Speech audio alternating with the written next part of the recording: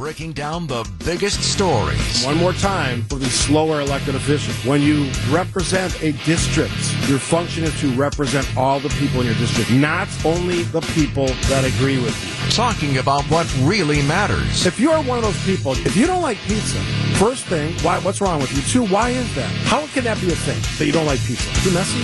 And don't tell me you eat pizza with a fork, please. And bringing you the biggest forum to let your voice be heard.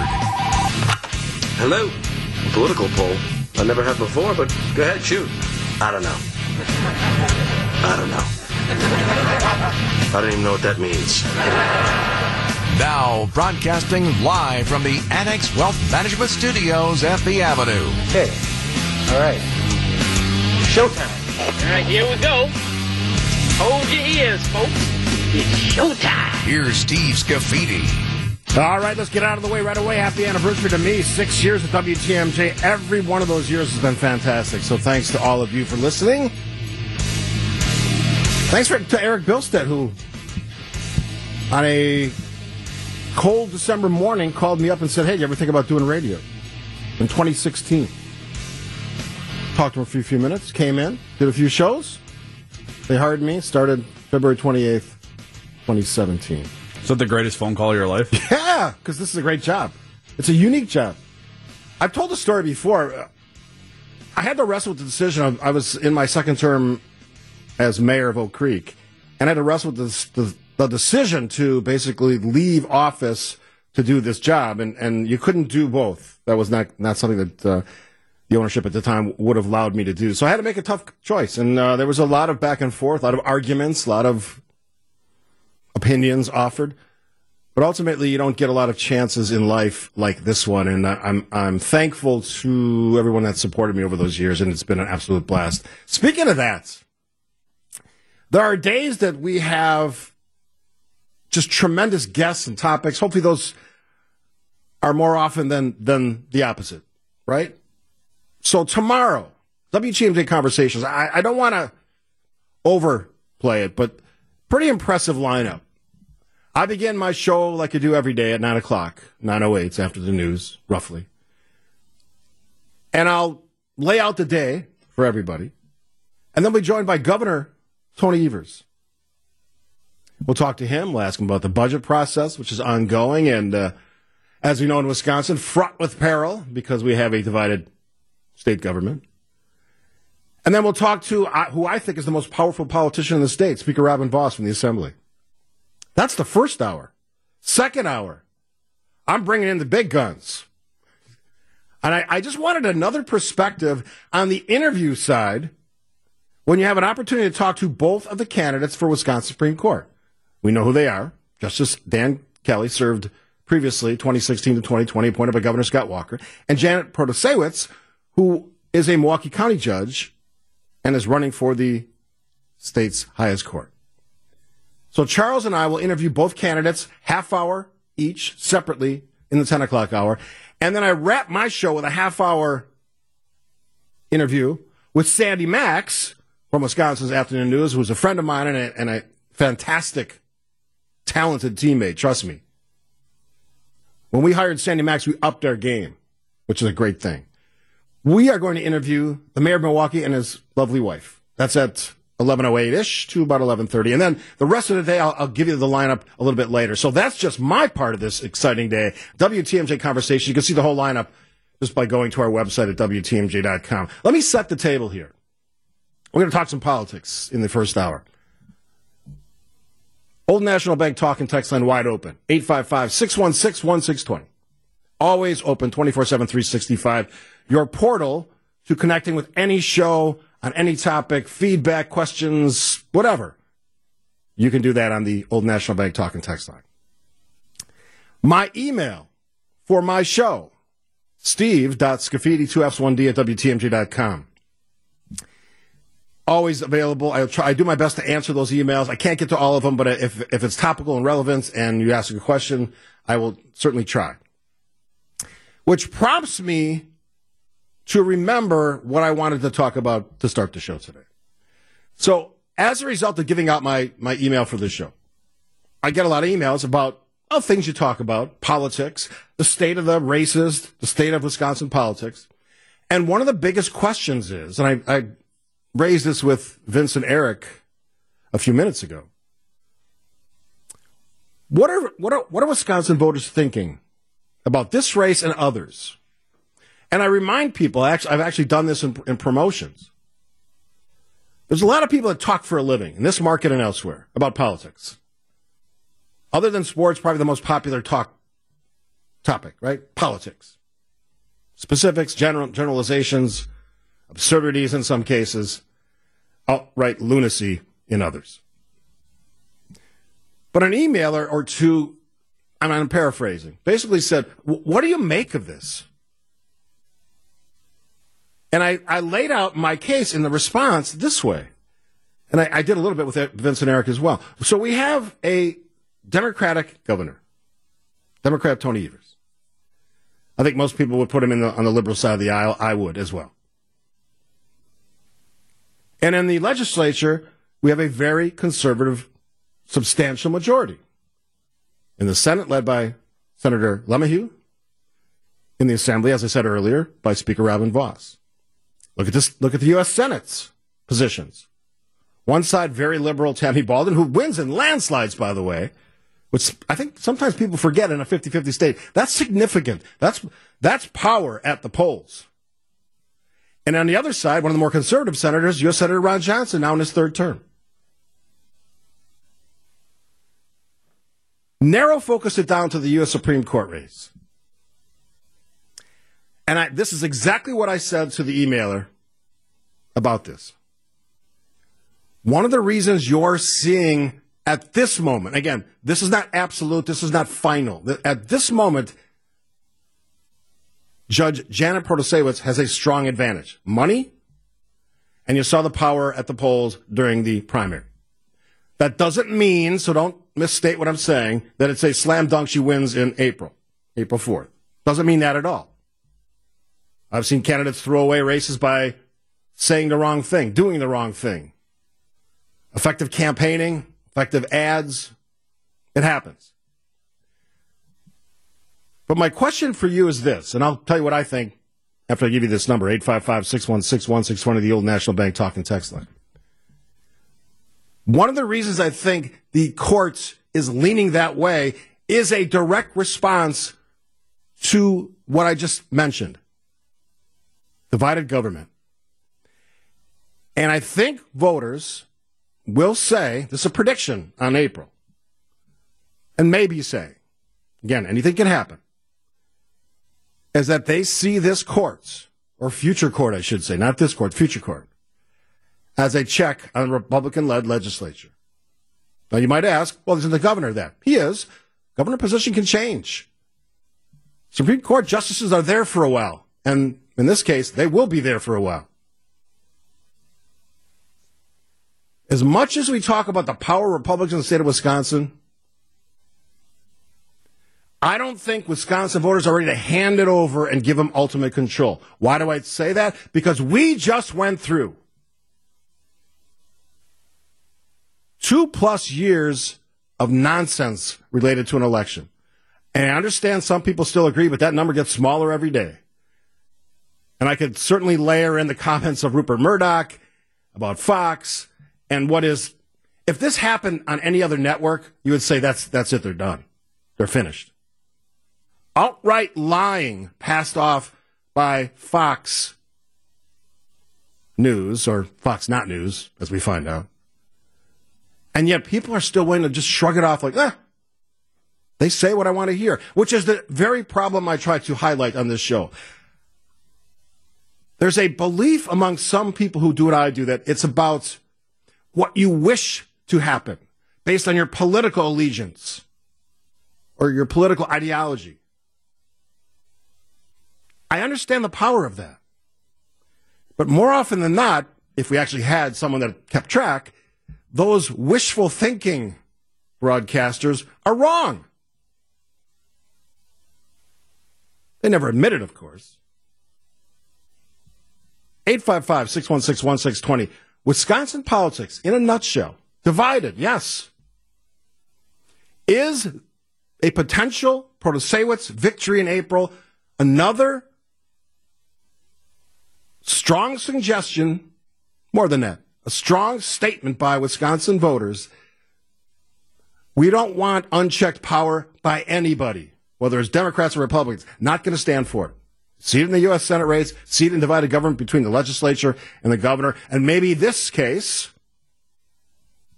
one more, U.S. Supreme Court. If you disagree, welcome your calls. If you agree, also welcome your calls. That's what we do here. Wisconsin politics, always interesting, always chaotic. Now, when I talk to electeds, they often say, that's overstated. You, the media, always overplay that. Well, I'll put it this way for all of you, and I'll be joined by two of them tomorrow, and potentially a future Supreme Court justice. Well, one of the two will be. Tony Evers will join us tomorrow, governor of the state of Wisconsin. Robin Vos, speaker of the Wisconsin Assembly. I have said it over and over again, the most powerful politician in the state. I'm going to ask them right out of the gate, are you the most powerful politician in the state of Wisconsin? That's my first question, other than after the greeting. So I raised this point before the break, and I'd love to hear from you. We got some texts. Love to hear from you on the phone as well, 855-616-1620. As much as we talk about the power of Republicans in the states, voters in Wisconsin have done some pretty significant things. Now, you could certainly point to candidates as the reason that the races turned out the way they did. Governor Evers defeating Tim Michels. Senator Ron Johnson narrowly defeating Lieutenant Governor Mandela Barnes. But I think it's more than that. It suggests to me that Wisconsin voters like their politics tempered a bit.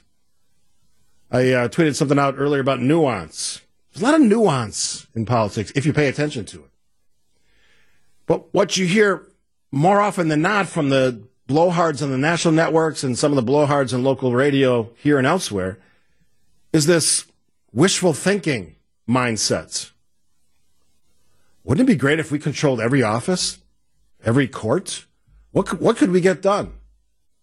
And in my humble opinion, I think Wisconsin voters are sending a message they don't like that idea.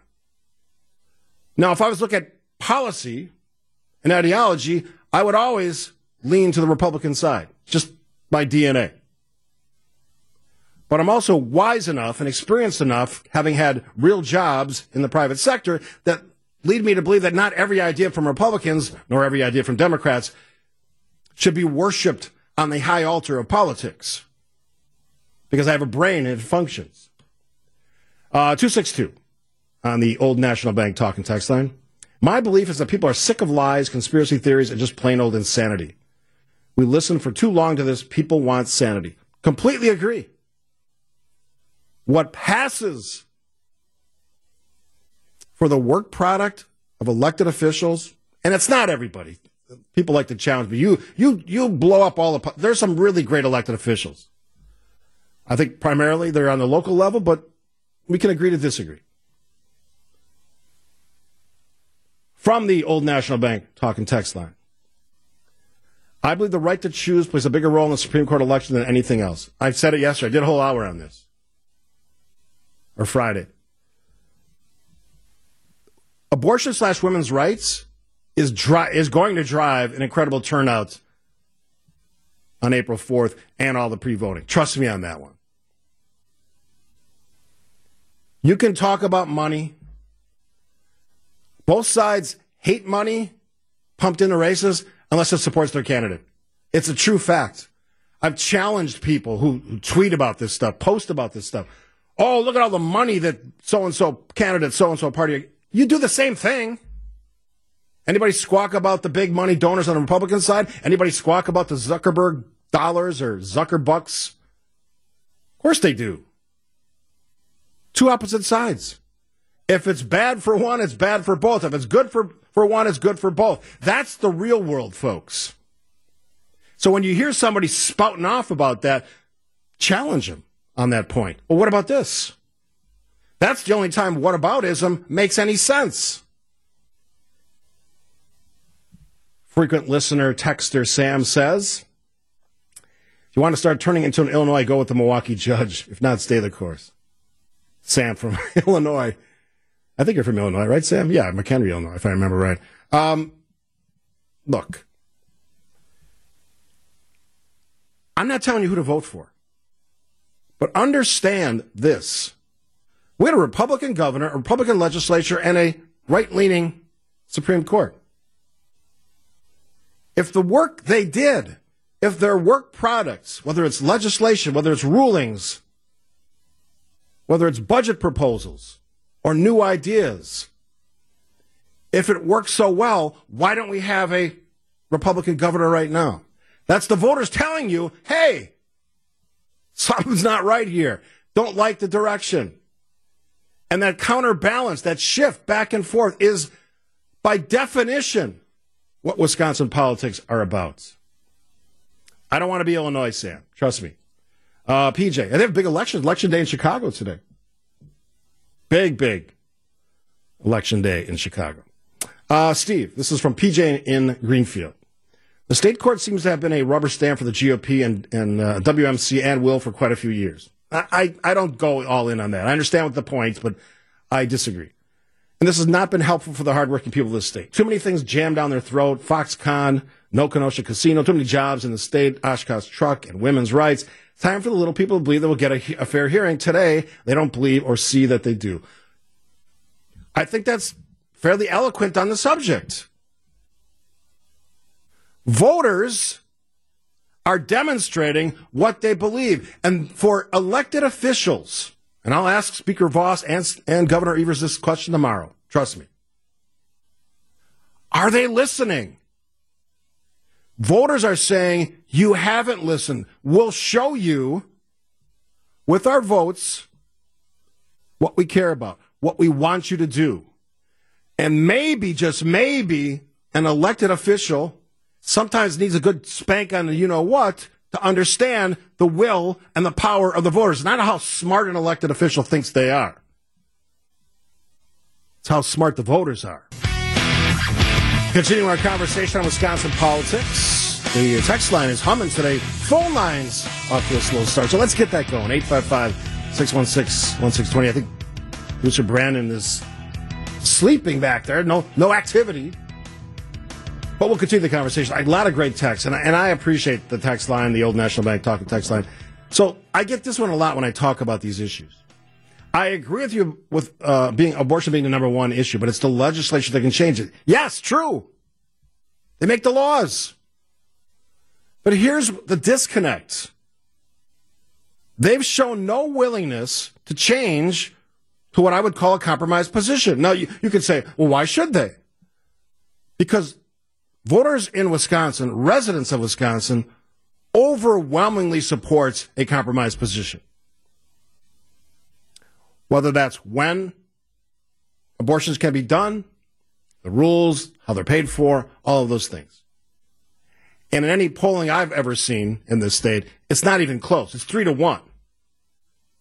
So you can be in favor of absolutism or my way or the highway, but then as a consequence of that hardline position, are you prepared to lose what is now a conservative-leaning Supreme Court? If the answer is yes, okay. But that's the real-life implications of having hardline positions, left or right. Ultimately, the voters will say, I'm not comfortable with that, and they will do different things. There's a reason why Tim Michaels is not the governor. There's a reason why Mandela Barnes is not the U.S. Senator from Wisconsin. It's because voters said, not comfortable. And just from my perspective, Ron Johnson was senior senator from Wisconsin, was vulnerable in this term. Trust me. And to be completely honest, I'm not happy with the work product I've seen since, because it's a lot of this crazy continuing post-election. And I guess that's part of the confidence of knowing you have 6 more years to spout that stuff.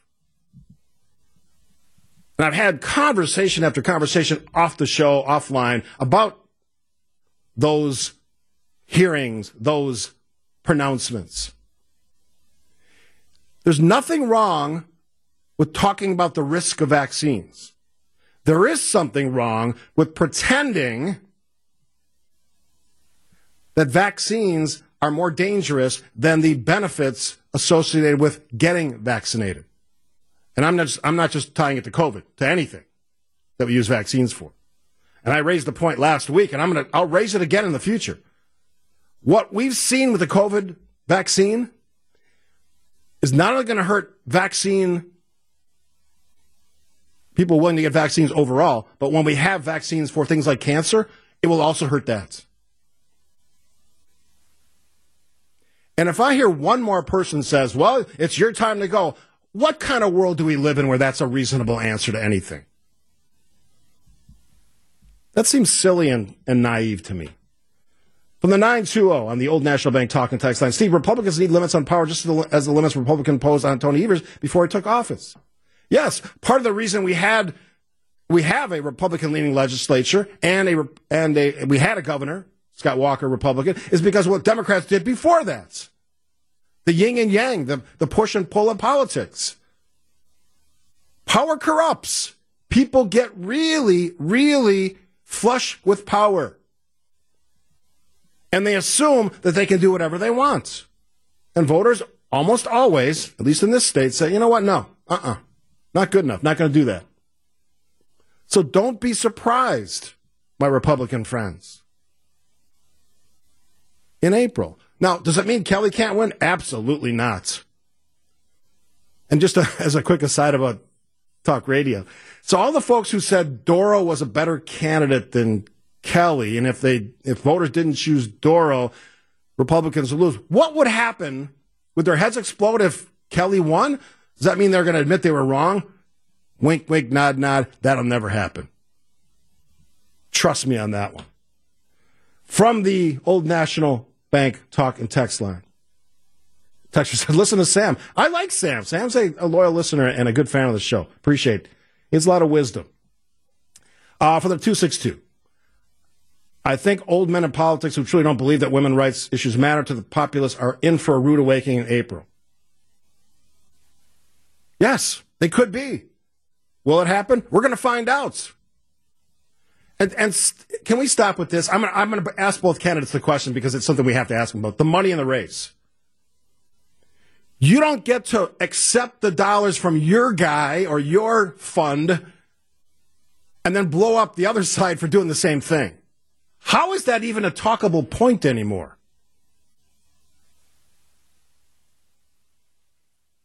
Whether Mark Zuckerberg does it or some rich guy in Illinois, I don't care. You either love it or you don't want it. There's no middle ground here.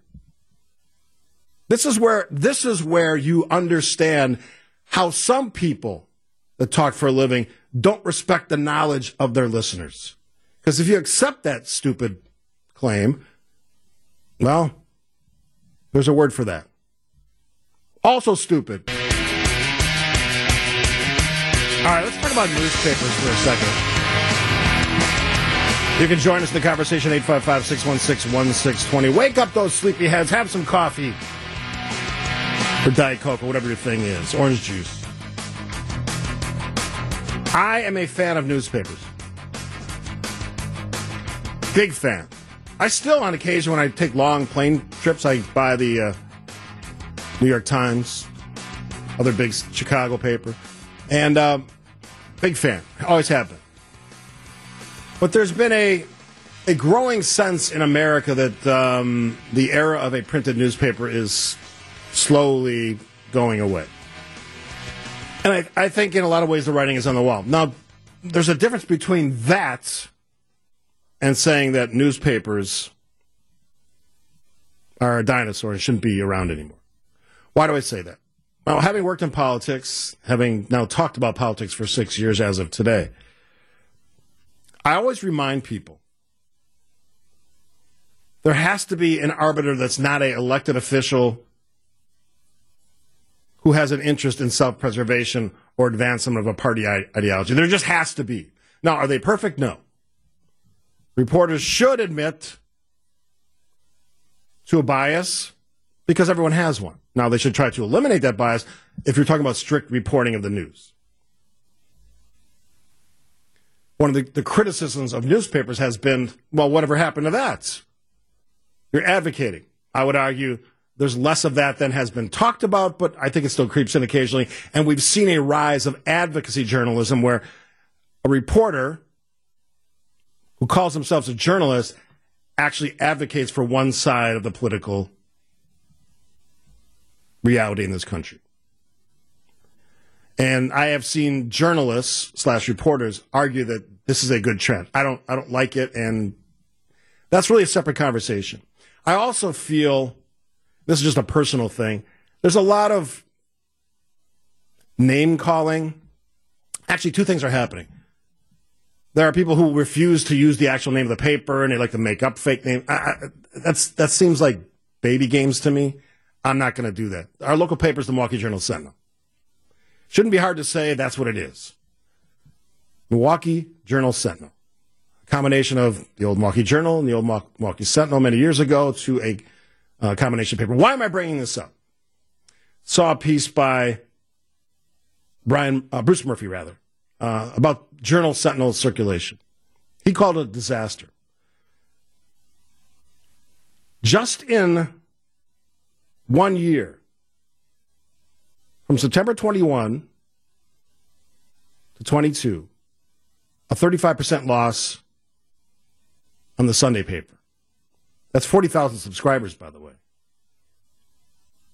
Daily circulation, 36%. Let's look long term, 10 years. From nearly 300,000 Sunday papers in 2012 to 75,000 last fall.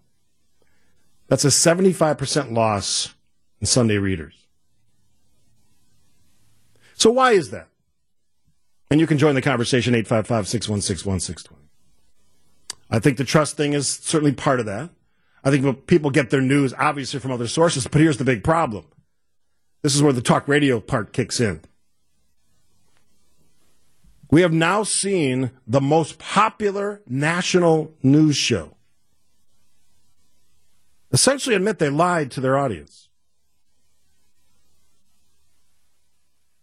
So if that's the level of journalistic integrity, which I would argue they don't have anyway, I think the danger of all of this is declining newspaper subscriptions. People's willingness to accept crazy over reality / facts, that is dangerous. Now, from my chair sitting here, I refuse to accept that there's only one way we can do things, and that's to have talking heads on TV or radio control the conversation. I think there's a role for newspapers. Now, I think it's going to be primarily a digital role, which, frankly, given the tremendous loss in printed newspapers, I think is just a reality that can't be denied. But I do not want to live in a country where all the information comes from elected officials and biased networks. I just don't. That's a problem for me. And I think it should be a problem for you as well. We'll take a break here, 855-616-1620. You're listening to WTMJ. Talking about local newspapers, the decline in circulation is startling, stunning, over 35% in 1 year. I say there's a value there. Let's go to the phone line. Steve from Oak Creek, my favorite city. Hey, Steve. Hey, Steve, how you doing? And I agree with you. There is a value to local newspapers. I was a subscriber to the Journal-Sentinel for nearly 40 years. The problem became they couldn't simply print and deliver a daily newspaper anymore. So I canceled the subscription, started to buy it at the local convenience store, and now they can't even print and deliver a paper to the convenience store today because it's printed down in Illinois. Right. Do you use online, the JS Online version? Nope. I prefer to sit down with the paper in front of me, and I've also argued over the years that the trouble with the paper industry, it's run by the print people, the word people. If it was run by the picture people and they had more images with captions to tell the stories, they'd have a better product. Interesting. Are you going to miss the paper? Yeah. So, fortunately, I can still get the Weekend Wall Street Journal, which is the best paper with the best writing in the world. Yeah, I'm a big fan as well. Do you think the local paper, the Journal Sentinel, is going to survive, at least in the print version? No, it won't survive, and it won't survive at all. It's going to eventually become just a Milwaukee edition of USA Today. That's their long-term strategy anyway of USA Today. Appreciate the call. Steve calling from Oak Creek. Let's go to caller Mike from Illinois. Hey, Mike. Welcome to the show. Good morning. Good morning, Steve. Another beautiful day in Illinois and southern Wisconsin. Yeah, to quote Mr. Rogers, beautiful day in the neighborhood as well. What do you think? Indeed. So I can remember I started reading the paper in earnest when I was about 24. It was partially because I was living in the city and I'd take public transportation to work. I don't know when it stopped. I mean, certainly when I moved out to the suburbs, I still was getting a subscription, but also there'd always be a paper hanging around at work. I'd read it every day, just Monday through Friday. About that same time, though, I also started listening to the radio, and of course I still listen to music, but I started listening to the local, not the local, but the Chicago news station. It was just the news. There was a slight bias, I felt, but I still like to listen to it. I still obviously listen to the radio every day, but when I was, started driving for work and, trying to find a station, there was the real right and the real left. Fortunately, I found you guys, which I do think you guys lean a little to the right, which I'm glad about, but you give both sides, and that's what I like. My parents, my dad's in his 80s, my mom is almost 80, they still read the Tribune, the local newspaper, which is the Daily Herald, and listen to WGN. So they get it all, not to mention that they also get the news electronically, too. I do think there's a benefit in it, but I certainly have gone away from it, but I still think there's a benefit in it. Thanks for the call, Mike, loyal listener Mike there. One of the texters said, you mean the Dead Tree newspaper? I mean, that kind of stuff it's just stupid. I mean, if that's all we have, I don't really understand the point of any of that. It's not an intelligent conversation in my world. Rick says, it would seem to me that none of the news sections of newspapers they've lost their impact. For example, the business section, digital competition is staggering in that regard. There's competition, certainly. Milwaukee, Business Journal, our partners, Biz Times, they seem to be doing very well. Maybe that narrow focus on one sector of all of the news is something that an entity like the Journal Sentinel could perhaps look to as an opportunity.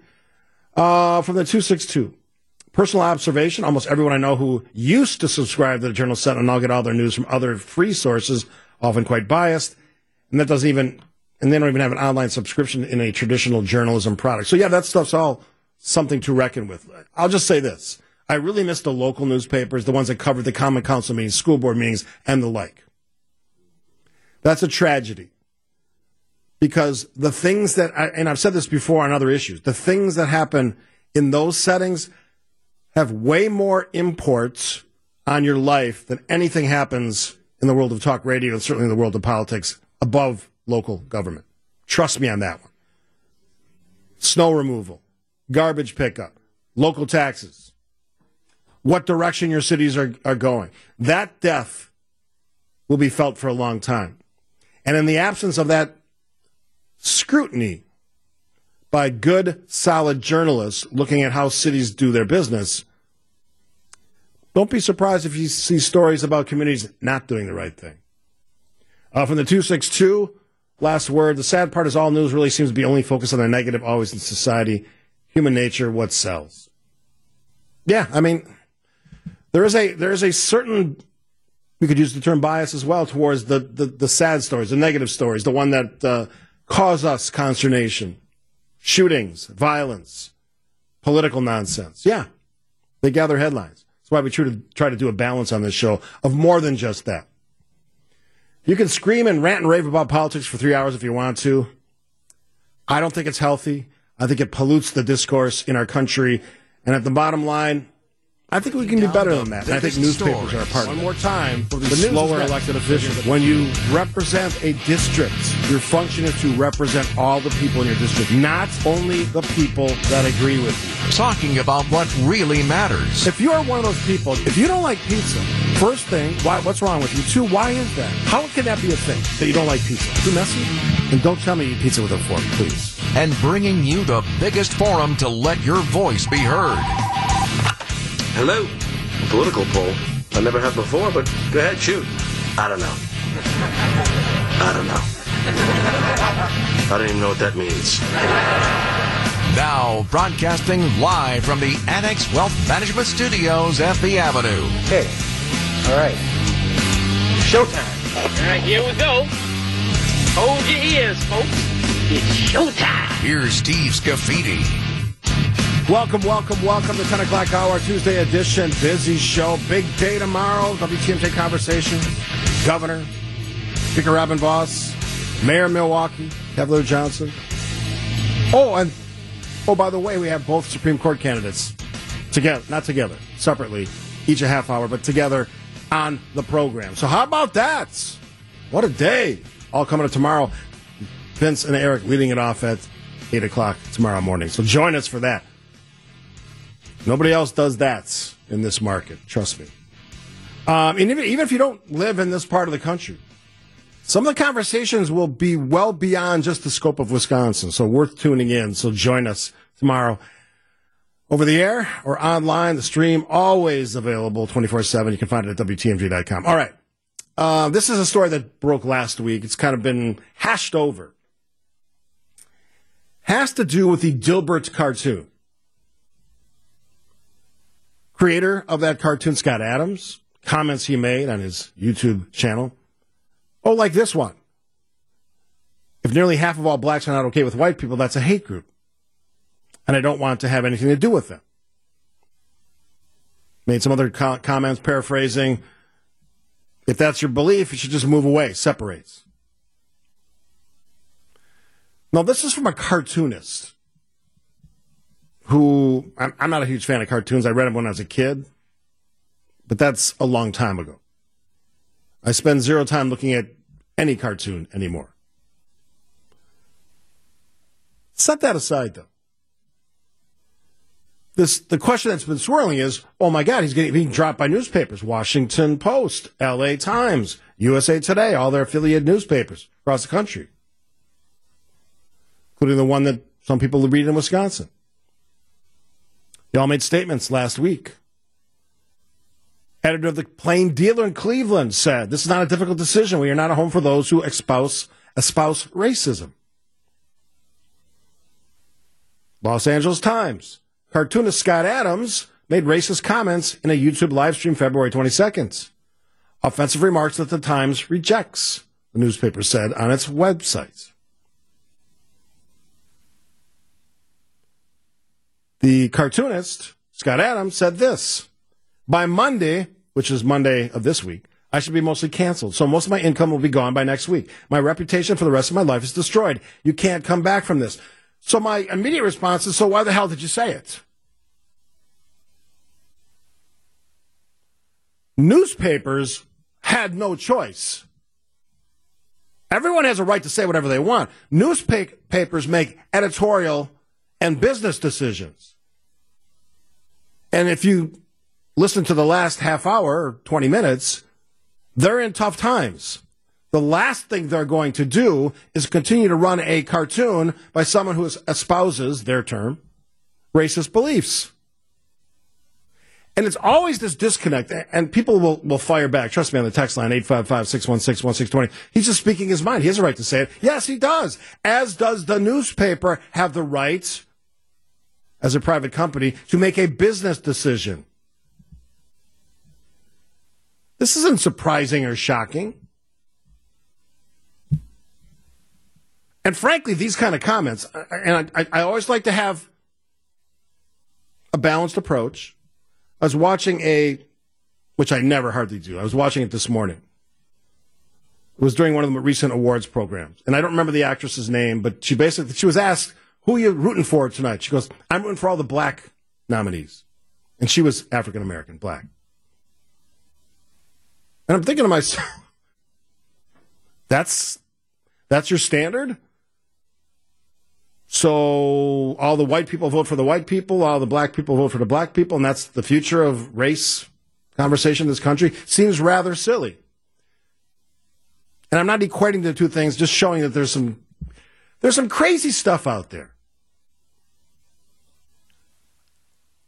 Are there white people that hate black people in this country? Sure. Are there black people that hate white people? Sure. But shouldn't the question be, all right, so moving past that, what does the majority of the population think? Well, I would argue the majority of the population understands diversity. I would say the majority of the population understands they're going to be in relationships, whether that's personal or at work, or they have tremendous relationships with people that aren't them, don't look like them, don't pray like them, don't speak like them. ... 855-616-1620. I'm not stunned at all by this. And I think it illustrates clearly the difference between just saying whatever you want to say, which is your First Amendment right, and somehow projecting that to be, well, why was I canceled? Well, because it's a private company, a private business, using their rights as an entity that says, this isn't good for us. This isn't good for business. And maybe we need to hammer home that point. There are consequences to what you say. If you shout fire in a crowded theater, you will cause a panic. And even to the gun community. If you walk into a coffee shop with a weapon strapped to you, I think it's probably reasonable in this country to expect people to go, that seems odd to me, even though in some places you can do that. It's as simple as this. You can say things with some limits, can't advocate for violence, especially towards a person or individual.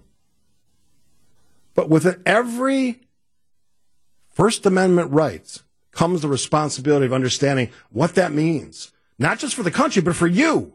In the case of Scott Adams, cartoonist, you may have strong opinions about this, but you were willing to give up your career because you felt at this moment you needed to express those things. Walk me through the logic of that.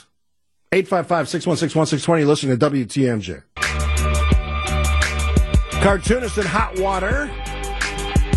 Rightly so. I mean, sure, you can say what you want. There's consequences to that stuff, and the folks on the Old National Bank talk and text line essentially saying the same thing. 414, Reese Scott Adams, actions have consequences. That's from Lauren. From the 920. Hi, Steve. I just think people really don't think before they open their mouth. Yes, exactly. I was in the store with my daughters who looked nothing like me. They looked like their father, who was from India. I am white with lighter hair. I had a woman walk up and ask me where my children were adopted from, and I answered back, no, they're mine. And her response was, oh, you're in an interracial marriage. First of all, I'll continue with the text in a second. Who has that kind of conversation in a grocery store? I mean, seriously. My goodness. Back to the text. I just responded back to her, no, I'm in a loving marriage, and walked away. I feel people are just uncomfortable with things that they don't look like or think like them. Really gives them no right to comment. Yeah, people are certainly boisterous in their opinions. I've argued there's a reason for that. We've been emboldened, some of us, by decades of shouters on the radio and TV now, right? Not enough to just make your case. You got to shout it. You got to have that hot take. Got to have, whether it's sports or politics, you got to have that hot take so everybody hears you. And if you do it right, according to the experts, you put a little bit of controversy in there, then you'll get a lot of clicks and likes, and you'll be famous. Doesn't necessarily improve the discourse, but that's the world we live in. Let's see. Another case of forgetting that words matter. We're all responsible for what we say and do. If you're smart, you'll think about that before you speak or act. Again, more wisdom from the Old National Bank talk and text line. You can't shout fire in a crowded theater, but what about shouting over and over about the election being rigged? Yeah. I tweeted this out last night. I was in one of these moods based on some research I'm doing for tomorrow's program with the incredible lineup of interviews I'll have, going from Governor Tony Evers, Assembly Speaker Robin Vos, both candidates for Wisconsin Supreme Court in the same hour, mayor of Milwaukee. That's all in 2.5 hours. And his wife, by the way. All in 2.5 hours. Beat that. So I was on Twitter last night, and I don't know, I was in a mood or just feeling it, right? And I tweeted this out. This has it's sort of related to what I was just talking about. Are we finally reaching that moment? And I'm prompted by the texter who mentioned the election nonsense. My word. Are we at that moment where the only people who still believe the 2020 election was rigged or stolen, in quotes, are flat earthers or just generally nuts? I think we're at that moment. Does it mean elections are perfect? No, they never are. That's a reasonable opinion to have. But to go from that to the Carrie Lakes, Janelle Branchens, Tim Ramthuns, Michael Gableman, Mike Lindell's, I mean, the list is long now, is a reach that most reasonable, rational adults just aren't willing to make.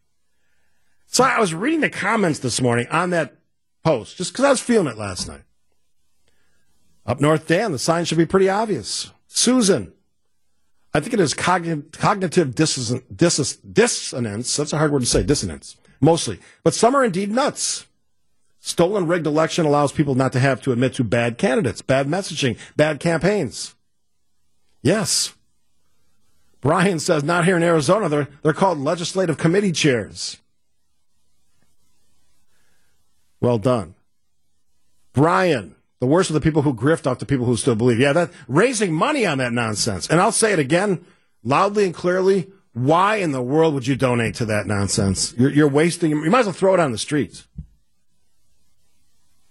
Todd says we're well past that point. Yes. Jim, I suspect a number of them are just defiant with too much emotional investment in their belief. They'll never admit they have been played. I certainly see that. Lots of people just saying, yeah, nuts. Disney Dad says, pretty sad it took 3 years to get to this point. Yeah, isn't it? Mike says, Carrie Lakes is filing another lawsuit tomorrow with the Arizona Supreme Court over her loss. I bet she still thinks 2020 was rigged. She does, trust me. Read extensively about her. So, why do I bring this up? Because it still persists. Which brings me to the crazy that is Marjorie Taylor Greene. And something that happened to her yesterday. Now, I will defend her, because I can chew gum and walk at the same time. I will defend her on one point, but blow her up on another. I'll get to that after this on WTMJ. If you listen, I'll sing you. Oh, yes, indeed. The Irish tenors are the real deal. And if you listen to this program for the full 3 hours, you have an opportunity to win a pair of tickets. I do it all 3 hours. Could be 9 o'clock, 10 o'clock. Today it's 10:26. Could be specific. Could be 11:15 tomorrow. Who knows? Tremendous talents. Audience of all ages love them. Irish tenors. Just sounds amazing. Full houses, standing ovations wherever they go. Here's your chance to get a pair of tickets. We'll do it all this week. During the show, got to listen. 3 hours every day, Monday through Friday. This show only. Don't spin that dial. Don't change the station. All right, caller number 4 to honor the greats Brett Favre and Paul Molitor. Caller number 4 will win a pair of tickets to see the Irish Tenors March 14th at the Pabst Theater. Be nice to Brandon. 855-616-1620. 855-616-1620. You win a pair of tickets. We'll do that 3 more times this week. All right, so I mentioned this story. If you listen to the show, I'm not a fan of Marjorie Taylor Greene. I saw a video last night of her doing, I think it was a CrossFit workout. Anybody who does a workout like that, I like CrossFits. She is taking CrossFit to the extreme, and she will be injured if she keeps doing a workout like that. But set that aside. She has now claimed she was at a restaurant last night. And she says she was attacked. In a tweet, she says she was attacked by an insane woman who screamed at her and her adult son. Her staff member confirmed it. Nick Dyer has his names. He talked to NBC News. So they're in the restaurant. Woman finished dinner, came over to the table, introduced herself politely at first before she started berating Greene. Woman's son apparently came over, started screaming expletives at the top of his lungs. All right, so two things. You can walk and chew gum at the same time. Anybody who engages in this behavior in public places, the candidate's not wrong, you're wrong. Don't do it. Never acceptable. Respect people's privacy. I don't care what their political opinions are. And if you know me, you know I don't believe most of what comes out of Marge's mouth. But I set that aside for one moment because something that Marjorie Taylor Greene said in her tweet about this struck a chord. Here's her tweet. I was attacked in a restaurant tonight by an insane woman and screamed at by her adult son. Again, not acceptable. They had no respect for the restaurant or the staff or the other people dining or people like me who simply have different political views. True. They are self-righteous, insane, and completely out of control. I was sitting at my table working with my staff and never even noticed these people until they turned into demons. Here's where I lose it. Next line of the tweets. People used to respect others even if they had different views. Are you serious? Marjorie Taylor Greene, representative from Georgia, the Atlanta area. What are you talking about? You have shown no ability to respect other people's opinions to the extreme. So while I completely condemn the behavior of the other restaurant diners, this is nuts. Listen to the words you typed in this tweet.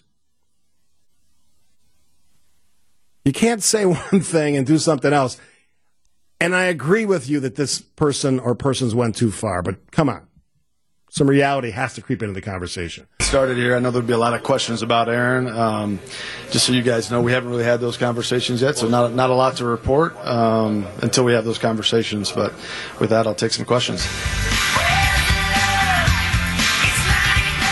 General Manager Brian Gutekunst of the Green Bay Packers. I'm bringing in my illustrious producer Brandon Snide, sports guy, morning show at morning Wisconsin Morning News. Am I alone in saying I'm shocked they haven't had a conversation since the end of the season? It ended kind of tragically a long time ago, like 2 months ago. No conversation at all. I think the biggest thing Goody said was what he didn't say. Okay, fill us all in. He did not mention anything about we want Aaron Rodgers back. Those specific words, because he did talk about restructuring at a later point. He said if he were to come back, they would have to restructure because right. Aaron Rodgers said he would. Well, I've said that they're going to trade him, and I think you said this something similar. Again, we're not on the team or in the heads of Brian Gutekunst or Matt LaFleur or Mark Murphy, but this to me suggests. Now, you think it suggests that he's back? Is that what you said? No, I think the longer that we go without hearing from either side. Now, obviously, we heard from Goody because we had to. He had an obligatory. Did I say that right? Obligatory. No, that's not the right word. He had a mandatory press conference, press pool, whatever you want to call, with the local press. But I think that the longer we go without hearing anything, I think the more likely a trade would be imminent. I don't understand how you go. You're 2 weeks away from the offseason, from the new league year. According to him, because I read some of the transcript, March 15th is to drop. That's free agency. Yeah, he wants the decision by then. That's like 2 weeks from now. Well, I would imagine he needs a decision by then because if you're trading Aaron Rodgers, it's not going to be cheap, right, for whoever's getting him. So you're going to get a lot of in return, and could be players, could be future draft picks. It could be some cap space freedom. But do you want to hear exactly what he said in regards to not having those conversations? Roll the tape. Here's Goody. Yeah, I think, obviously our feelings haven't changed about Aaron, but we need to have some of those conversations about our team, where it's going, where he's at, before we go forward. It's an interesting. I mean, this is 2 weeks of Aaron Rodgers watch. I know the morning guys have fun with that. I've said he's going to be traded. Listening to his comments, reading the rest of his comments that we didn't play, that seems more likely than any restructuring or bringing back a player for $50 million or whatever it is this year. I mean, it's a lot of money. He would make. I saw this tweeted out last night. He would make more than the other three quarterbacks in the division combined. Oh yeah. And what's also telling from the Goody's press conference, he was very, very, very, very high on Jordan Love. Yeah, I saw that. Spoke very highly of him. Ready to be an NFL starting quarterback. Ready to be an NFL, seeing things that he's never seen in Jordan Love prior to the beginning of this year. So that's a ringing endorsement. He also mentioned, too, it should be noted, that he has been in constant communication, and I quote Goody on that, with Jordan Love's camp. He has had none with Aaron Rodgers going back over a month now. So today's Tuesday. You know what that means? Pat McAfee usually talks to Aaron Rodgers. Last week, I don't think he did last week. He did not. He was just coming, I think he was just getting out of the darkness retreat. So do we expect that at some points, maybe they're already out there, comments of an Aaron Rodgers on the Pat McAfee show? Last year, if you recall, March 8th, Aaron Rodgers went on the Pat McAfee show, and that's when we got the decision that he was coming back to Green Bay. Oh. It is going to be March 1st tomorrow. I've been monitoring Pat McAfee's Twitter. I have not seen any announcement. I'm sure that if it was going to come on Pat McAfee, they're not just going to spring it up on people. They're going to promote it. But nothing yet on Pat McAfee, and I would anticipate that within the next week we probably have. I think we got to have an answer. If you're Aaron Rodgers, you know what you want to do. Yeah, and it's got, I think, free agency, that date of March 15th matters in this conversation, so I think that is a drop-dead date. Hey, you're 2 months after the season, Steve. The season ended January 3rd. Yeah. It's not like it ended 2 weeks ago. I mean, we're going on 2 months. All right, so he's going to be traded camp still. Yeah, I think the longer it goes without a resolution, I think it's going to be a trade.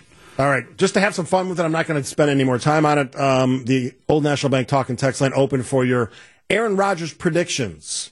Stay and play for the Packers, trade for someone and play with somebody else. I guess retirement's still an option. I don't think it's a realistic one. He's not going to walk away from $60 million or whatever that buyout number would be. Just give me your thoughts. We'll take a break here. Lots more to get to. We'll do it after this in WTMJ. Oh, yeah, I'll be seeing the boss next week. I'm looking forward to it. I haven't seen him in a long time. I saw him a lot early in his career. I'm talking way back. And from what I've heard, any recent... I have friends who see him on occasion. Any recent concert you've been to, he's all Bruce and all the amazing songs in his library, which is significant. All right, so that's next week. Hey, I wanted to mention this to you because we're the #1 podcast in WTMJ. I don't know if you know that. This show. Love that. And that ranking matters to me. And you can always find our show and the podcast, and we even break it down. Producer Brandon breaks it down to individual interviews or some of the fun features we do. But our podcast is available now wherever you get podcasts. Apple, Google, Spotify, anywhere. You can find us. Just get on the app, hit play, and tune in to me, to the talk that really matters. I like to say often that it's the only radio show where you don't have to check your brain at the door, and I say that for a reason. Our listeners are smart. That means if you listen, you fall into that category. Now, I also have a disclaimer on that. You can be smart, but also be wrong on occasion. So it's not exclusive, not absolute, but that's where you can find us if you're not able to access us at WTMJ.com. So anywhere you get your podcasts, we're there. And that's cool. All right. I just want to spend a few minutes talking about this. I'm a recent convert to self-checkouts. Not that I really want to always check my own stuff out, but typically I don't go to the store that often. But when I go to the store, I have a couple items, maybe one item. For example, I bought some flowers for Valentine's Day for my wife. In and out. Local pick and save, got some flowers. I was at a local Sendix recently, bought one thing. Macaroni salad. You been to Sendix? There's one. No. I don't have one in my city. We should rectify that. I live near you, so I don't have one either. Yeah, but there is one on Rawson Avenue in the beautiful city of Franklin that I like to frequent. Their macaroni salad, simple thing. It's the best there is. I've heard really good things about it. Oh, my God. Their deli is unbelievable. So, Sendix, nod to you. Anyway, I saw this story. I'm not a shopper, at all, really, but I do occasionally, as I've just talked about, step into a grocery store or a retail establishment on occasion. I don't know that I've ever been inside a Trader Joe's, but one of Trader Joe's, and I think they're owned by the Aldi Corporation, which last time I checked is in Oak Creek, Ryan and 13th, right off the freeway, I-94. All that doesn't matter. They have a policy of no self-checkouts at all in any of their stores. I'm curious. Where are we at on self-checkouts? I am starting to like them. But I don't buy like a grocery cart full of groceries or whatever. I'm a one item here, one item there, maybe a couple things, 2, 3 things, and I can easily check myself out. Where is America at on the self-checkout? Is that the way we're going? I was at the local Meijer store, and they sort of corral you into this array of, I think, like 10 or 12 self-checkout machines. So you have to come in a common entrance, and then you're like in this corral where you can pick a machine, and you have to wait in line if they're all being used, which sometimes is the case. And then you self-checkout, and then at some point you leave the corral and you go on your merry way. 855-616-1620 is the old National Bank talk and text line. I'm starting to think this is the future. Actually, not even the future. This is the way of grocery markets and grocery stores. But to the folks at Trader Joe, they say, no, we're not doing this. We're not going to that technology. I have a feeling I know what the reason is, and that reason would be shrinkage, or more commonly called shoplifting. They can control that, whether it's an Aldi's or a Trader Joe's. Where are you at on this? I'm becoming very used to it. Now, I was just at a Quick Trip this morning. Texter says, Steve, I love self-checkout as long as I have 5 or fewer items. But somebody said the newer Quick Trips are installing them. It's an interesting concept. I mean, as far as innovation goes, when you're talking about gas/convenience stores, I mean, Quick Trip, come on, we know. If you know, you know, and that's one of the examples. But is this where we're going? And if you're somebody, again, not me, because I'm not the typical shopper. If you got like 30 items in a cart, are you going to love doing the checkout on all these? And how does coupons fit into all this? Peter from River West. I have no problems with the self-checkout lines. The problem I come up with is when I'm ready to walk out and they want to see my receipt. I have just done your job because your company does not want to be a cashier. You either trust me by scanning everything out or get back in the register and do the job that you're supposed to be doing. Strong words from Peter in River West. Well, you know my thoughts on shoplifting. It's out of control, and I'm a big fan of show me your receipt. And that's because of that reason. I understand the point you're trying to make. If I did the work, I shouldn't have to show my work. I get it. And it sounds like, Peter from River West, you're still not completely satisfied with the self-checkout experience. But that's the reality. That's where we're moving. I mean, you've been to a Lowe's or Lowe's. I don't think Menards has gone there yet. Self-checkout. It's a thing. What do you think? 855-616-1620. We'll return to that conversation after this. Oh, yeah, some great music there. How about that? All right, so where are you at on self-checkouts? I'm starting to come around. I hate, you know this, I hate shopping almost exclusively. Dave from Greenfield first up. Hi, Dave.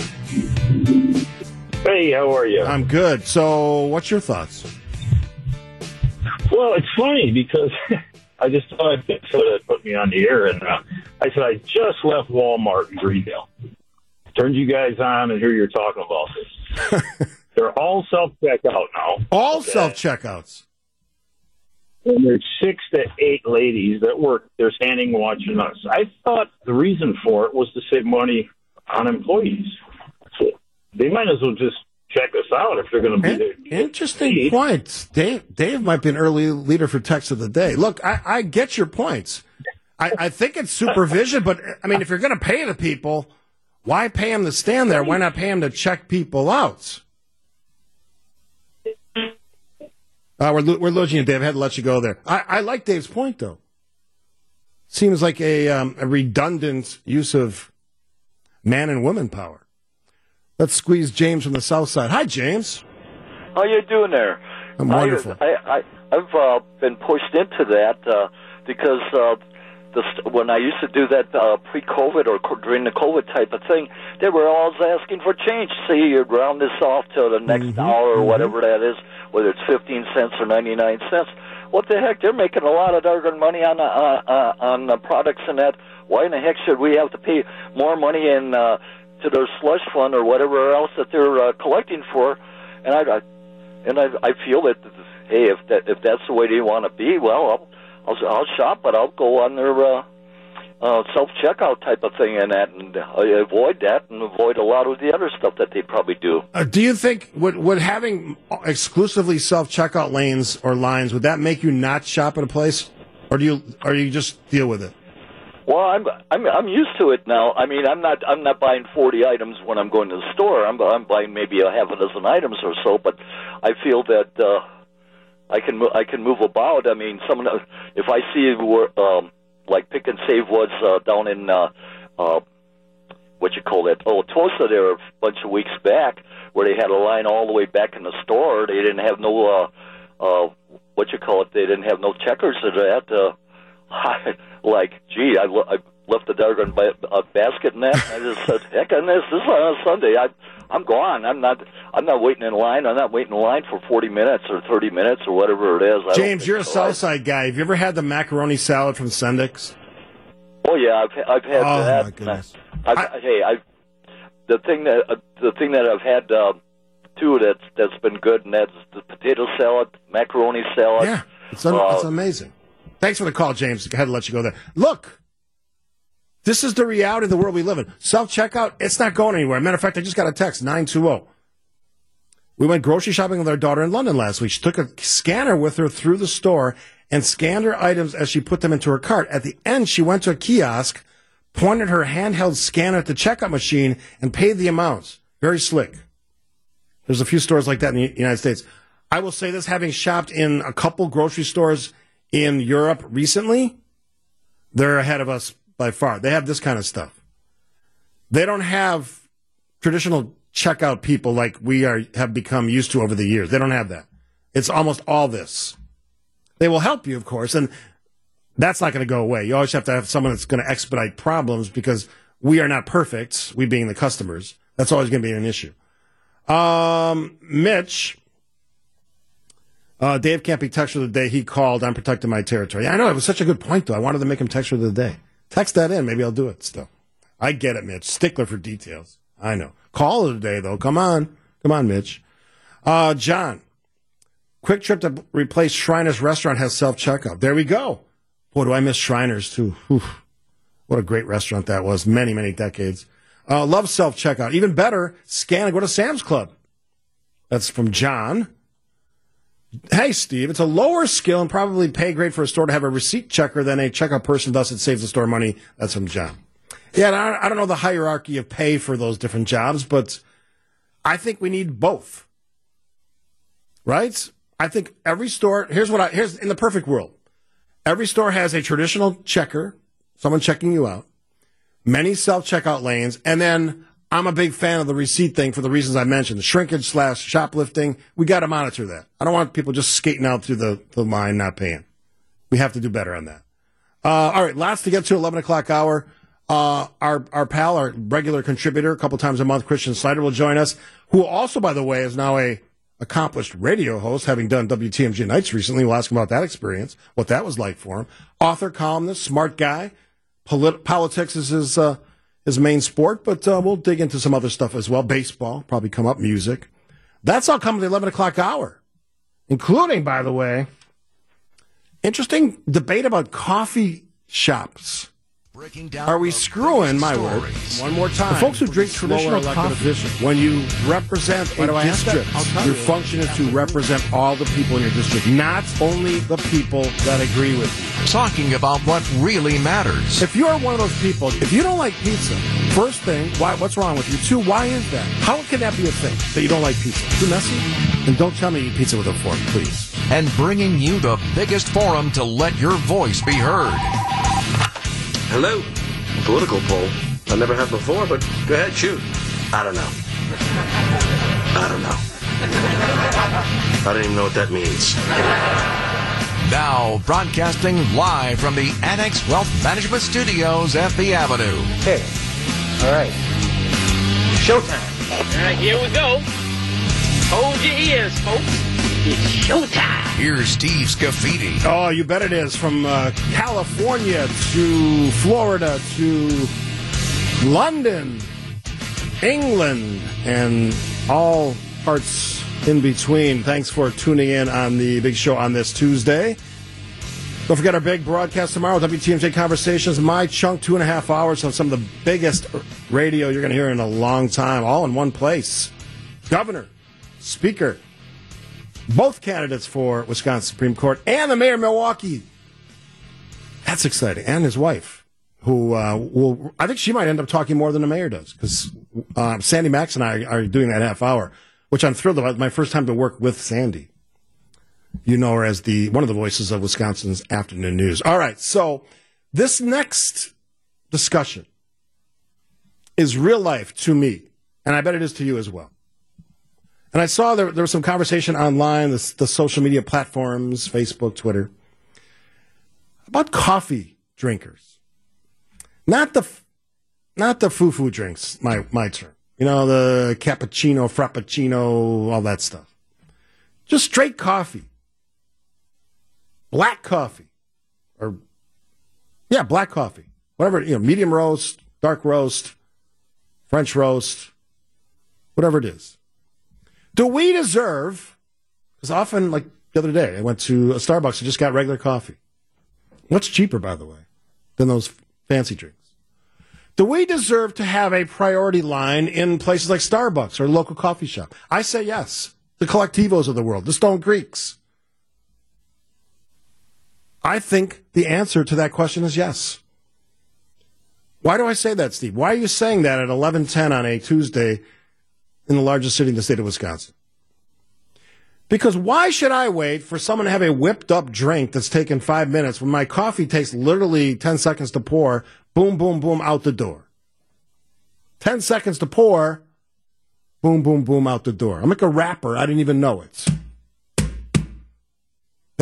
Engineers and producers hate when you pound on the table, but I felt that was an important point in the show that I needed to highlight. So if you're listening to the podcast, I'm literally pounding on the table. I am. 855-616-1620. I request.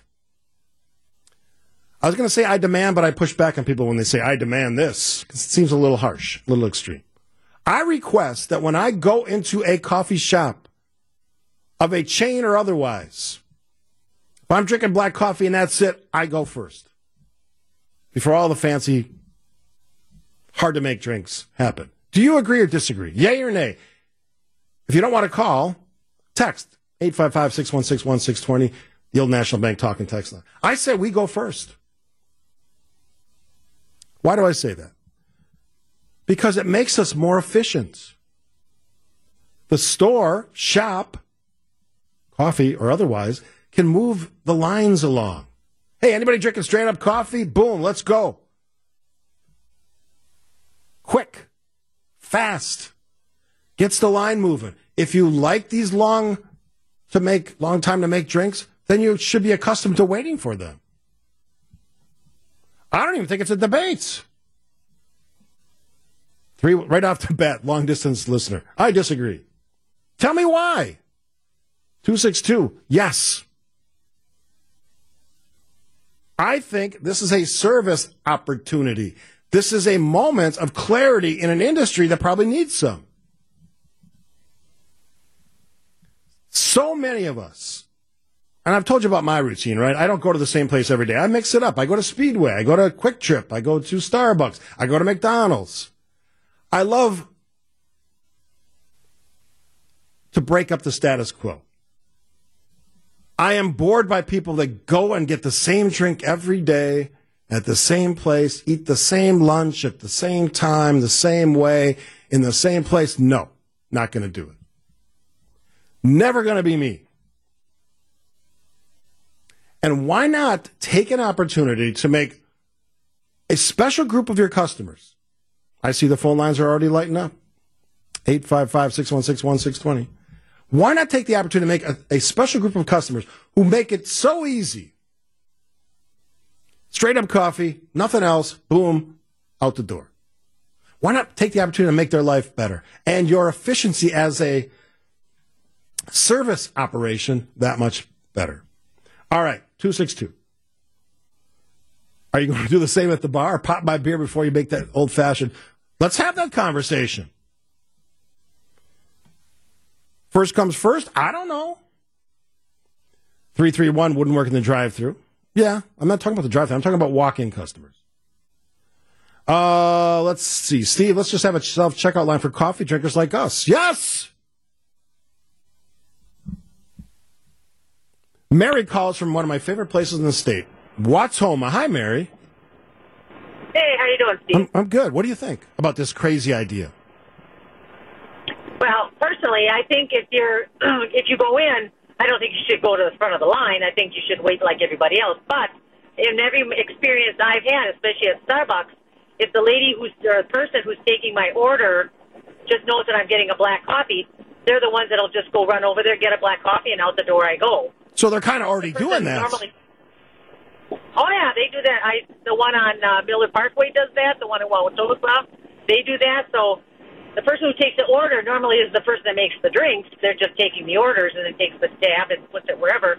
But anytime I've ever gone in those places, they just make my black coffee and I'm gone. I love Mary bringing the wisdom. How's life in Watsoma, Mary?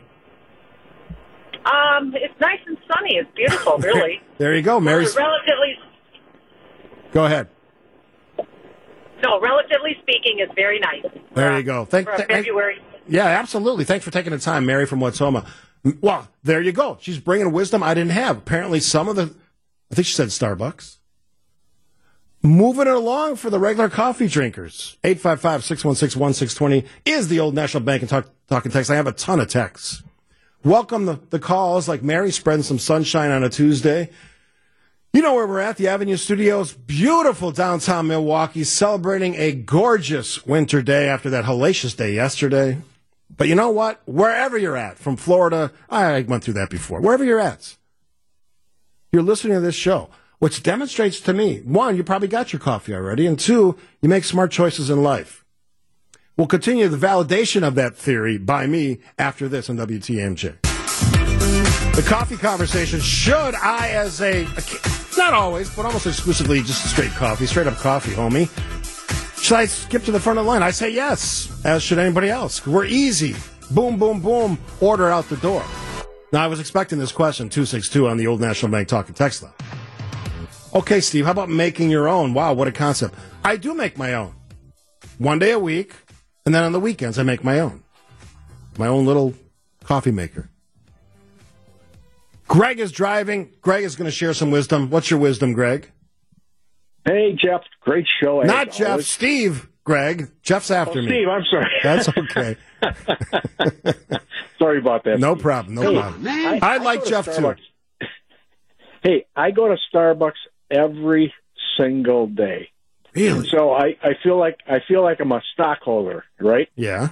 And I complained about this when the COVID thing was hitting. For some reason, they started serving at the end. I mean, you take an order, then they would go down there. You would sit there and you would wait forever. And not only that, you were then in this order with the drive-up people. And so it took them forever to do it. I used to go, and they knew I was a regular, and they knew I was getting so frustrated. Sitting there, you would sit there for like 10 minutes just to get a cup of coffee. I called Starbucks so many times and said, what is going on? Why are they doing this? It was horrible. And I noticed, and they went back, and they started doing it where you would just turn around and get it. But lately, a couple of the stores that I go to, and I go to a lot of different stores, and I go every day, I've seen a couple of them where you're getting it at the end again. And I'm going, that's not good for the person like you or I. Yeah. Just get my coffee and I walk out the door. I don't want to, people order food, that's fine. If I order food, I know I'm going to wait.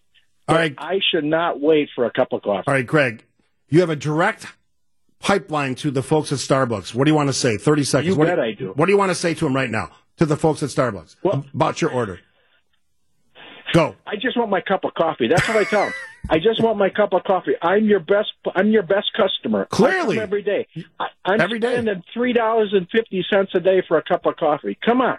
Yeah. Turn around and get it, and I'm done. Bless you, Greg. I think Greg gets it. He's a loyal listener, but he's also a coffee drinker. And that's what frustrates me. I don't want to wait 5 or 6 minutes for someone to make a foo-foo drink at Starbucks. I know a lot of kids like them. I know a lot of parents apparently don't mind that their kids are spending their hard-earned dollars on these drinks. Because tell me if these kids are making enough to have one of these every day. And some of these kids have them every day. So I take my kids, we go periodically on the weekends. If I have a couple of them with me, if you guys listen, I have 5. Mm-hmm. Almost $40 an order. Shut up. Yeah. And mine's not, I'm relatively cheap, $3-4. But they do, yeah. They like all the Give me the order. Do you know what the orders they have? I mean, like the cookie crumble frappuccino with all the sprinkles and chocolate chips. You're going to dread that when the dentist bills start coming. It's coming already. Oh, my goodness. Why? $40. I'm a good dad. Yeah, well, not on the coffee thing. Now they got their own, birthdays and Christmases, they have the Cash App card. So now when we go to places, you got your own money. They got their own walking around money. I love that. But hey, look, and I love I'll tell you a personal story. I have not paid, I only go to Starbucks once a week, if that, sometimes every 2 weeks. I have not paid my own money for a purchase at Starbucks in like 5 years. Because I don't, like when we have birthdays, I have birthdays or Christmas, I don't need anything, trust me. I got all the stuff, I have the tools I need, I have all the golf equipment I need, I have all the gardening stuff, all that stuff. I say, just buy me a Starbucks gift card. I went to Starbucks last week, and my app had like $172 on it, and that's low. I have not paid for Starbucks, but also because I don't order an $8 drink. I order like a $3 something. Let's say, so a black coffee's like $3 for you? Yeah, I think so. Man, I thought it might have even been $2.79. That's still very expensive. Well, that's why I don't do it once a week, once every 2 weeks. Right. Man, I can't see paying $40. Okay, so lots of text on this, and you can join us, 855-616-1620. 414. Starbucks cashier will take your money and fill your regular coffee right away. If you order a food item, it will take longer. Yeah, I get that. I'm starting to hear good things, though, because it sounds like Starbucks are trying to do the right thing. That was the point of the original tweet that I saw. That was my points. Why are you making customers wait? It's more efficient to deal with the people that are just having coffee quickly, get them out of the way, then you got plenty of time to make your fancy, as I call them, foo-foo drinks. Starbucks is about, this is from the 414. Starbucks is about the experience, standing in line, walking out with your cup, so everyone can see that you went to Starbucks. I don't want the experience, just a regular cup of coffee. I'll go anywhere where I can pour a cup for myself and quickly pay for it. You be you. That's wonderful and amazing. That's America. America 2023. See, because of political reasons, I'll never go to Starbucks, and what the heck is a barista? That's something that makes all these foo-foo drinks and fancy coffee drinks. The politics of it, you've heard me talk about this before, that we spend too much time worrying about what owners of companies or companies' political feelings are about a variety of topics. Trust me, if you knew the politics, here's the blanket statement. If you knew the politics of all the places you shop or go to, you'd probably have a much different schedule of where you go to buy things. Let's leave it at that. 414. Kind of a related question. Then allow me to get off an airplane before all the people with carry-on luggage to pull from the overhead bins. Hey, don't even get me started on that. We load planes improperly. Rear should go first. We don't do that. We want to make people feel better by making them VIPs or, A group, B group. That's all nonsense. If someone doesn't have luggage, first off the plane. And by the way, for all of you who are on planes with carry-on bags, and I'm half and half. Sometimes we carry on, sometimes we don't. Depends where we're going and how much time we have. Every second or minute, in some cases, that you waste getting your bag down, multiply that by the number of passengers on the plane. So if you're in the rear or the middle of the plane, we got to wait for like 10 minutes, 15 minutes, because you're not urgent about your baggage retrieval. Yeah, I don't care about you so much. I care about everybody on the plane. Stop making people at the back of the plane wait forever because you want to be slow with your departure. Pick it up a little bit. Quick break. Continuing our coffee conversation. A lot of people mad at me. I'm not trying to jump the line. It's just like, why should I wait 10 minutes when I'm just having regular coffee? The express line, the drive up is a different scenario. You wait because you wait. Long-time listener, big-time fan of the show, Lamar from Orlando, Florida. Thanks for the long-distance listen. The reason they load back to front is the overhead bin space. The more expensive seats are up front, so they get their first dibs on overhead bin space. Yeah, I get that. the rear loaded first, the folks paying more would lose out on bin space. I don't care. I just want to get off the plane. The whole thing is morphed into crazy anyway with the amount of stuff people are now carrying on planes. I understand they don't want to pay the fees or whatever, although Southwest is. You can check at least one bag free, so that's cool. On the coffee thing, yeah, I suppose in some places they've figured it out. I hope more places do, because the best businesses, the best retailers, the best coffee shops, restaurants, providers of service understand that one size fits all is not necessarily the best business model. Keeping your customers happy in whatever world you sell or work in is probably the best. And if you can expedite that line, and for the regular coffee drinkers, that means, boom, order, out the door. Lots more room in the restaurant. Starbucks aren't big anyway. Look, I'm not bashing Starbucks. I'm not bashing any coffee place. I love coffee. Drink it all day. I always amaze people. I can drink coffee at 10 o'clock at night and go to bed 15 minutes later. It doesn't bother me at all. That's just me. That's not a common thing, but I love coffee, and I'll drink it all the time. All right, after the break, one of my favorite contributors to the show, Christian Schneider, author, columnist, now radio host, and about 100 other jobs that he does, will join us. Let's go. I love this guy, Christian Schneider. Now he's a big-time radio star. If you're listening to WTMJ Nights last week, he hosted, what night was that, Christian? It was a Monday night last week. I actually went back and listened to it last night. I love the conversation, a great guest. Are you digging the radio experience? It's a lot of work. I appreciate what you guys do. It is a lot of work. A lot of people think it's just you just walk in and start jabbering about stuff, but there's some prep that's involved. But I'm glad that you're part of our stable of occasional guest hosts, because I like the wisdom you bring to a lot of subjects, which kind of prompts our conversation. We're going to go all over the place today because we were talking off the show about some of the things to talk about. Are you a baseball guy, Brewers guy? What are you? I'm a baseball guy and a lifelong Brewers guy, yes. Okay, so I spent some time talking to the sports guys about all the changes, pitch clock, bigger bases, extra runner in the extra innings. I don't know if you're a purist or not, but where do you fall on the changes in Major League Baseball this year? I sort of like the pitch clock. I mean, I'm kind of a purist where I figure, people have figured out the stuff for 100 years. They should be able to figure it out now. Like, the new rule against the shift. I always thought to myself, well, a batter should be able to figure out the shift. If you don't want to hit it into, 4 players on the right side of the field, then learn to hit it to the left side of the field. Exactly. I don't like that rule, and I don't like the extra runner in extra innings. I mean, how many extra bases could a guy like Christian Yelich get when they load up on the right side of the infield if you just lay down a bunt every now and then? Yeah. I mean, you figure it out, right? Yeah, who bunts anymore? True, but the problem is now you can't get base hits anymore, so everybody's swinging for the fences. And then now I think the league batting average last year was like 243 or something like that, like the lowest since the 60s. Yeah, somebody tweeted this out. In like 20 years ago, most teams average above 250. Now they're like 10 every year. There's like 10 teams that are below that number. If that's the Mendoza line, that's. I don't know, and there's a lot of great pitching, but something's going on there. Yeah, and they made some rule changes at the time, too. I mean, they lowered the mound.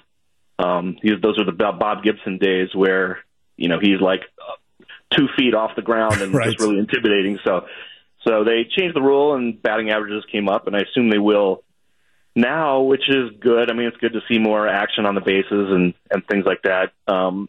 I do sort of like the pitch clock, though, because the games are getting pretty long. Like, I actually went back and I looked at the World Series between the Cardinals and the Brewers in '82, and of the 7 games there, only 2 actually went over 3 hours, and the longest one was like 3 hours and 4 minutes. And those are World Series games. Yeah. There's more commercials and things like that. Now the average game is over 3 hours, 4 minutes, something like that. I mean, just during the year, and so people are there forever. And I don't know, the younger people, I guess, don't dig the long games. So here's the absurdity. I'll go on 2 different extremes. Like, I haven't heard what the guru of baseball, Bob Costas, has to say about it, but I'm sure that he's not a fan of some of this stuff. But so a couple of things on the weird part of this. One was beer vendors complaining that if the games go so fast, we'll sell less beer. Your thoughts? Well, people are also going to be less sauced. So there's going to be fewer problems in the stands. Yes, of course. Fewer two-fisted slobbers. Yeah, I think that's of all the things to worry about, that would be the last thing that I would worry about. And the other one was, and this one is kind of an interesting one from a purist perspective. Okay, so if you're changing the dynamics for pitchers and hitters, could a fantastic, amazing pitcher like Cy Young level, could they be changed or impacted in a way that they're no longer as brilliant a pitcher, or on the other side, a hitter, as they used to be? Now, that's interesting. Yeah, that's true. And there's also, isn't there a limit on how many times you can throw over to first base now? 3. So, yeah. So if you're a base runner, all you have to do is just dupe the pitcher into throwing over there 3 times, and then you know they can't go over there again. So you're going to get a pretty good jump, I would think.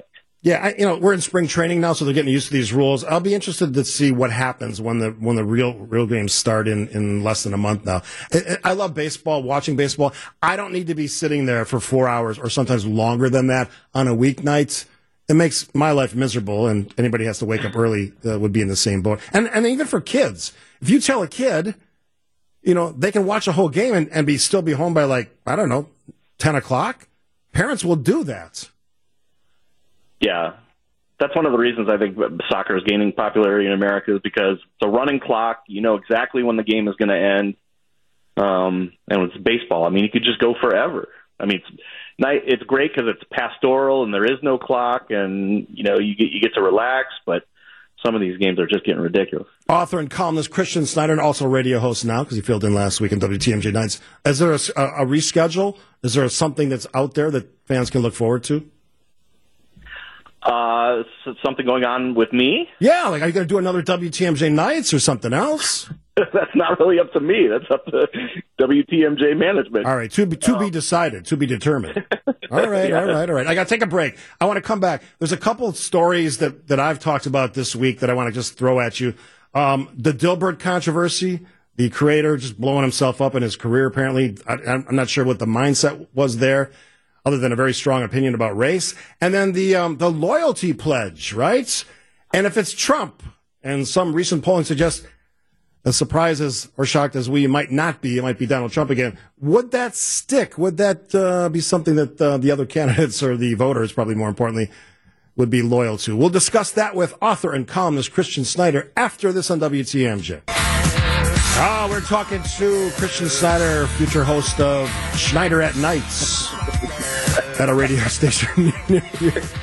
No, he's got a lot of other very important jobs, but I spent some time this morning, Christian, talking about this controversy with Scott Adams, the creator of the comic strip Dilbert. I'll be completely honest, I haven't read comics in 40 years, so I could really care less about this.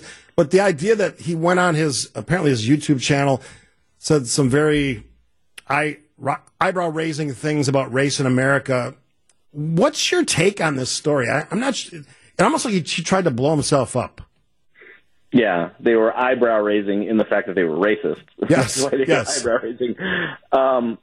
Yeah, so a lot of his defenders are now saying, well, he's a victim of cancel culture or whatever. And this is a complete misunderstanding to me of what cancel culture actually is, because, I mean, he's a popular guy. He's a powerful guy with a huge audience, and he's facing the consequences of what he said.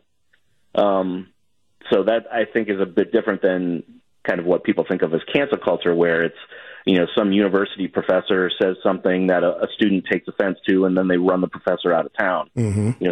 Somebody completely powerless like that. So that is typically what I think of as cancel culture. But yeah, I mean, he's facing the consequences of the terrible things that he said, and he's a public figure. So that's what it is. Is it just an honest racist moment, or is it somebody who didn't see the future when it comes to a public-facing job that you have, which is writing this comic strip, that there would be to not know the consequences in today's world seems hard to believe. Right. And I saw somebody write something that this is almost like a suicide by cop situation, where you want to blow yourself up, but now at least he has the politically correct people to blame or something or whatever. And it's probably going to get him even more fans, sadly, because he has someone else to blame. But I don't know. Maybe he just didn't want to do Dilbert anymore, and he made too much money, and he's like, okay, I'm going to go out in a blaze of glory. Yeah, maybe a couple of years from now, there's actually a market for some sort of online platform for Dilbert cartoons. Maybe he's smarter than the rest of us. Hey, they want that kind of content. I'll give it to them. They're going to pay me directly and not through a newspaper. Maybe that's the way he's going. Who knows? We can do it now. Yeah. All right. So I wanted to get to some politics stuff with you. I'm not going to. I spent a lot of time talking about the Supreme Court race today. I'm fascinated by the fact that in a little more than a year, Wisconsin is the center of the universe for Republicans, and whether it's the loyalty pledge that Ronna McDaniel's saying that all the potential candidates for their nomination will sign it, and we went back and forth about this last night away from the show. It seems more and more to me that what we are talking about, and I could be completely wrong on this, I've been wrong before, and I admitted it when I am, that we could be talking about Biden-Trump 2.0 in little more than a year from now. Oh, yeah, we definitely could. God, that's stunning to me. That's just stunning to me. Yeah, something is definitely broken with the system of picking presidents when these are the choices that we end up with every 4 years. So, yeah, to me, loyalty pledges don't exist because they're really meant to lock people into supporting a certain candidate. They only exist so other candidates can remain candidates in good standing so they can then try to win. You know what I'm saying? It's not – so a guy like Larry Hogan, who just hates Trump. He's the former Maryland governor who can't stand Trump. He still says, well, I'll support Trump if he's the nominee. When full well he doesn't want to, and he probably won't, but he needs to stay in good standing with the party. So he goes ahead and says it, which is embarrassing to him, I think, and it'll probably hurt him in the long run because his lane would probably be the anti-Trump lane if there is such a thing. Right. But the interesting thing about all this is that in 2016, Trump would not do a loyalty pledge. He would not support some people if they were picked by the party. So here we're going through all of this, stuff so we can get people to say they'll support Trump if he's the nominee when he wouldn't even do it himself. So that's where we are. One of the stories this week that made the headlines was Paul Ryan saying he wouldn't even attend the RNC in Milwaukee. And last time I checked, he's a Wisconsinite some of the time.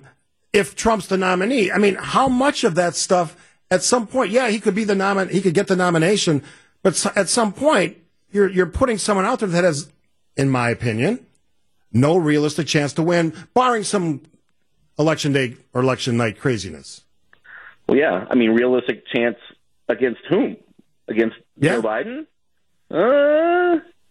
I would say, yes, to you and me, it seems crazy that a party would nominate somebody who staged an insurrection against the government of the United States. Right. But, you got to run against somebody, and Joe Biden's very unpopular right now. So if they see him as an alternative to Biden, then who knows? I have a lot of fans of the show who are Trump supporters, and they would be saying, well, that's who the party has put forward. We support him. Is it... Well, there's a couple ways you go with this. Is this vindication for all those folks? He may not be popular with all Republicans or what they would call fake Republicans or rhinos or whatever term is popular at the time. But he's the person we put forward. We're going to support him. I just can't imagine what that 4 years would be like. Yeah. When you have Trump in office and he's not constrained by having to run again, imagine that. I mean, it would be his second. He wouldn't be able to run again after if he won in 2024. So, whatever discipline he had between 2016 and 2020, because he had to run again, he wouldn't have that anymore. So it would be crazy town from beginning to end. Any of the candidates that we've talked to, I'm a Nikki Haley fan. I wrote her in. Ron DeSantis, obviously one of the leading candidates to Trump. What's your likely thought if it's not Trump? DeSantis? he's obviously the front runner right now, but he's got some issues too. I mean, Nikki Haley, of course, is an attractive candidate. I talked about her when I hosted my show. But I don't know, a guy like Glenn Youngkin in Virginia. I mean, I like guys like Larry Hogan and Sununu in New Hampshire, but those guys probably don't really have any chance. So realistically, I don't know, somebody like Haley or Youngkin, I think, would probably be more in my lane. Certainly will be an interesting time in American politics. Christian Schneider, always fun to talk to you.